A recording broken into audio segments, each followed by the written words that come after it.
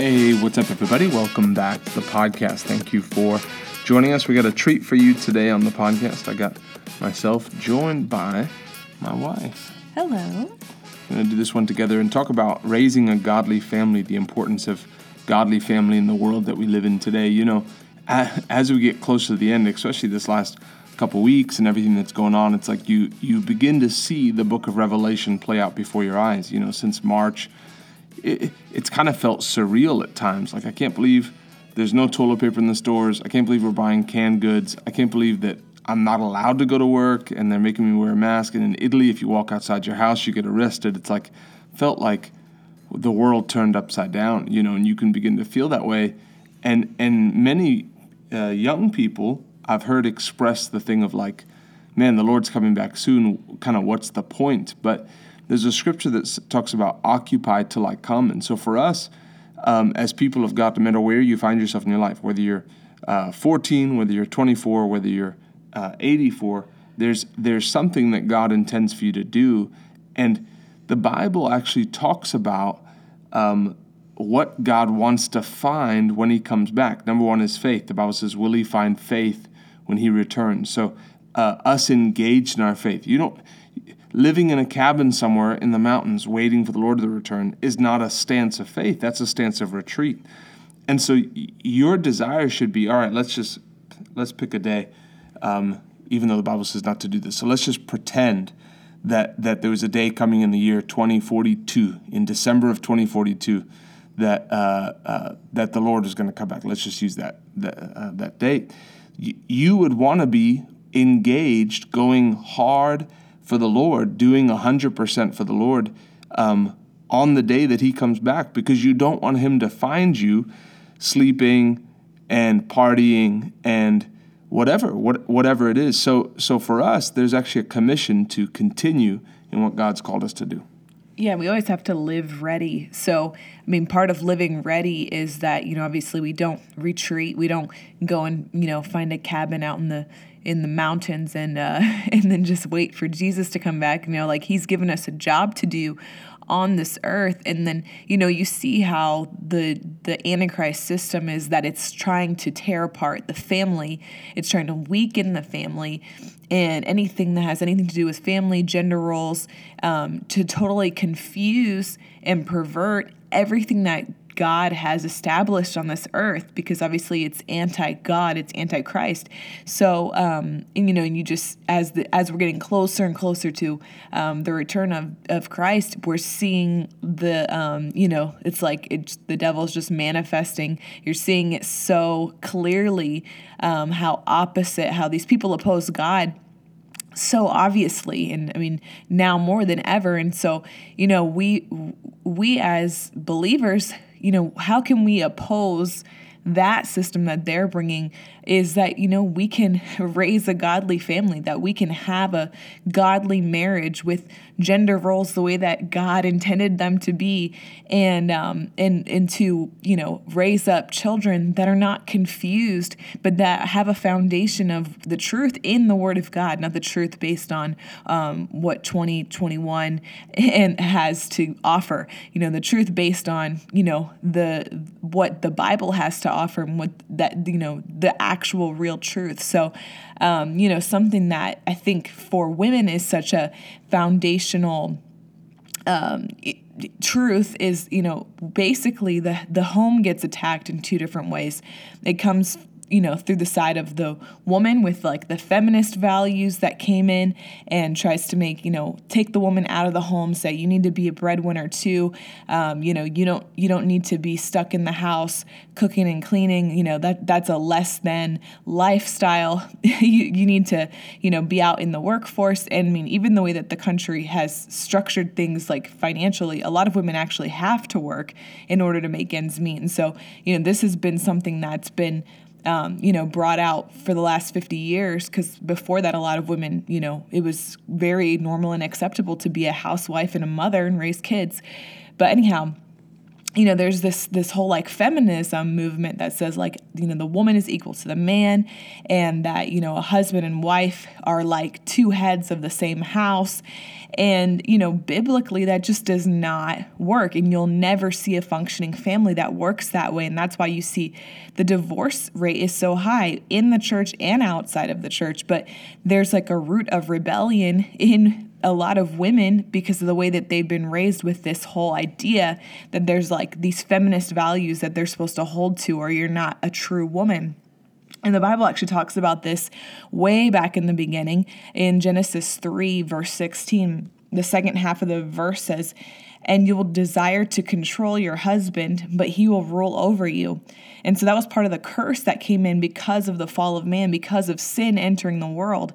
So the power struggle started way, way, way, way before 2021, and way before any feminist movement. It was when sin entered the world and rebellion came into the heart of the woman that would want to control her husband. When God set it up that a marriage that's functioning has a man that is in charge, and I'm not going to get into too much detail with that because obviously I'll let my husband speak to the male side of the male role in the marriage that's also been attacked huge, in the last 50 years. But if we're going to get our country back, if we're going to get the church, back to a place of strength and power and a place where we can stand up when we see false things and we see lies, we're not looking at it and just accepting every wind and every wave that comes at us, but we can say, no, you know what? That's not in the Word of God.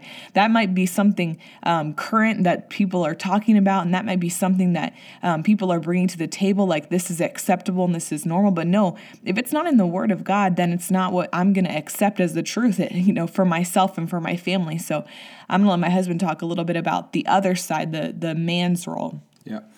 As a new husband, there was this, when I got married, there was this feeling that came over me the one night. I was just sitting and thinking, and I thought to myself, I thought about the possibility that someone would one day try to hurt my wife or try to hurt Krista. And it's like this feeling came over me. Now, I've been raised by my mom, single mom. My dad died when I was 3. Most of you know my story. My mom did have a bit of she's feisty for sure, but this feeling came over me where I thought to myself, if someone tried to hurt my wife, I'll rip their arms off and I'll beat them to death with their own arms. And then for a second I was like, why? That's nuts. And then I thought to myself, I'm actually okay with that. And there was something, and then even now with Luke, there was this feeling of like, if someone ever tried to hurt my child, God puts that on the inside of you. Culture tries to take that out of you. Toxic masculinity, and take that out of you.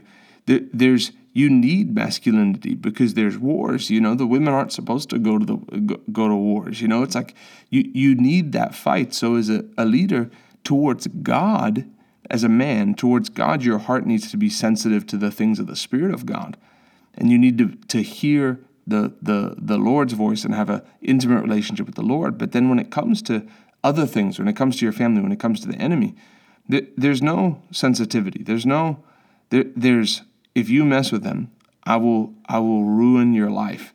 There has to come a fight, and God puts that on the inside of men, and God wants to draw that out because it takes a fight to lead in a world like this where people come and I don't like the way you did this, and when you said this, that hurt. Yeah.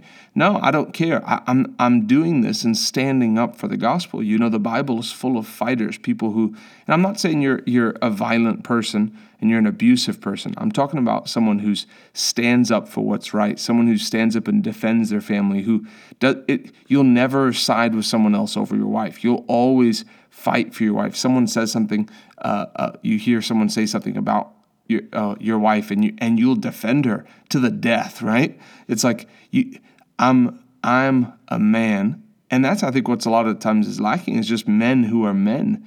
They get overly spiritual, and they've got the side of being sensitive to the Spirit of God, but then they're like not manly. You need a man who can be a man, and then you also need a man who can love his wife. The Bible says, and this is love. In 1 John 4, it says, this is love, not that we love God, but that he loved us. And I would read that scripture, and it never really clicked with me on what that meant. What is God saying? God saying my love to him is not love. His love to me is love. But then I realized that God loves us first, and our love follows. So as children of God, the love that we use to love God is actually the love that he loves us with. And so it's the same as in a marriage. The love that Krista uses to love me is the love that I love her with. So if I feel like she's not giving me enough love, then I need to stop and say, I need to I need to pour. I need to begin to pour more than I'm pouring. And the one of the things that's helped me is the Lord always just made me realize there's two sides. It takes two to tango, right? But there's always one person can do their side 100%. And so for Krista, if I feel like she's acting funny towards me, it's my job to crank it up to where if I'm stand before the Lord, ultimately when I stand before the Lord, and I want to hear him say, as far as your marriage, well done, good and faithful servant. And so that's my part, is to love her, give her my best, go first. I'm not waiting for her to do something before I'm the one who's moving ahead, and then she can respond to that love. In Ephesians 5, it talks about marriage. This is kind of like one of the most common places where people, it's in every wedding sermon, but it says, the first part says something about women. I don't have it in front of me, but women, submit yourselves to your husband as you submit yourself to the Lord. And if you think about that, I mean, that's a pretty strong statement. If I'm going to submit to my husband the same way I submit to God, that's a pretty serious commitment to make. So, this is just something to speak to any woman that wants to be married. If you have somebody that you've looked at and you're wondering, is this person somebody that I should spend my life with? Well, do you want to submit yourself to them the same way that you submit yourself to the Lord? And do you believe that they will lead you? Do you believe they have it in them to lead you the right way, and that they're going to fulfill the call of God on their life so that you can join them in that and fulfill that as well? That's one of the number one things I'll ask somebody if they want to get into a relationship with someone. I'm like, do you want them to be your leader? Do you want to follow every step that they take? Or do you think you'll get into this relationship with them and then you'll kind of take the role of leader and you'll take the lead? And I think a lot of young women, they don't see anything wrong with that because of the way our culture has led us to believe that the woman really does lead the household. The man is just a bumbling idiot. Every single show that we grew up watching, had that basically that same thing. It's like everyone knows who's really the boss here. And, it's totally backwards to the way God intended it. And so the reason why we're bringing this strongly, in right now is because when you see gender roles get challenged, when you see the biblical, the family get challenged, you as a believer cannot just sit by and just act like, well, whatever, this is the time we live in. That's just, that's just normal and acceptable. And we just have to be kind to other people that are so different from us. No, you actually have to go against that because it's not the truth. And it's a destructive thing. It's an antichrist thing that comes in to destroy not only just people's lives, but it'll destroy a nation, because when you don't have strong families, when you don't have strong marriages, what do you really have to work with? If you looked at the worst parts of America and you said, well, what if every single part of America was like this, where there is no father in any home, where there's, multiple children with multiple different fathers, and nobody has anybody raising them, and no kid has any, discipline, and everybody's just running wild. Well, what would a whole nation of that look like? That's the devil's plan for a nation, is to destroy the family unit. And God's plan is that the biblical family unit would come into play, and that we would be able to strengthen. We would be able to actually rise up and strengthen and occupy until Jesus comes back. So I want to challenge you, if you're a young person and you say, I want to be married one day, or, maybe you're newly married and you're like, man, there's some things that I need to change, or I need to do my part better, as a wife or as a husband. Begin to look at that as something that you're doing unto the Lord, and something that you're doing as a fight to bring our country back to where it should be, and to strengthen the church of Jesus Christ. The church is lacking, marriages. If the divorce rate is the same in the church and out of the church, we have the same problem everywhere. And it's that people don't understand their roles in marriage, and that it's not been talked about enough, or it's not been preached about, or it's not been, people haven't learned from the last generation. It's that they're learning from, television and movies and TV, and they're getting that's where they're getting their information, and that's where they're taking their cues from. So, I believe that, God has set it up that, we'll have somebody that we can look to.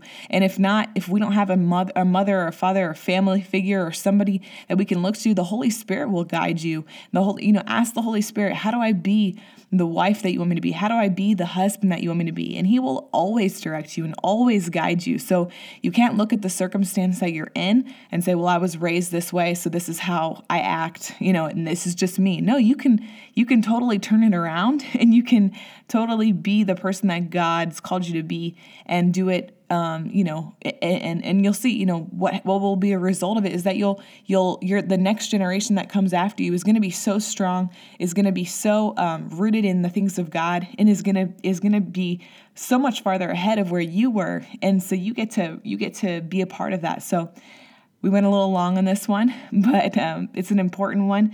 And I was going to say, when you're running for the Lord will put you with the right person at the right time. And as long as you're sold out to do what God has called you to do, the best way as future ministers and as people of God that you can prepare for the future and your spouse is to do what God's called you to do, because then you're going to find the person doing what God's called them to do, and the Lord's going to hook you up, and it's going to multiply. 1 puts 1,000 to flight, 2 put 10,000 to flight. So focus on what God's got in front of you now. Run full steam ahead, and let God take care of the details along the way. We love you. Thank you so much for listening. We'll see you soon.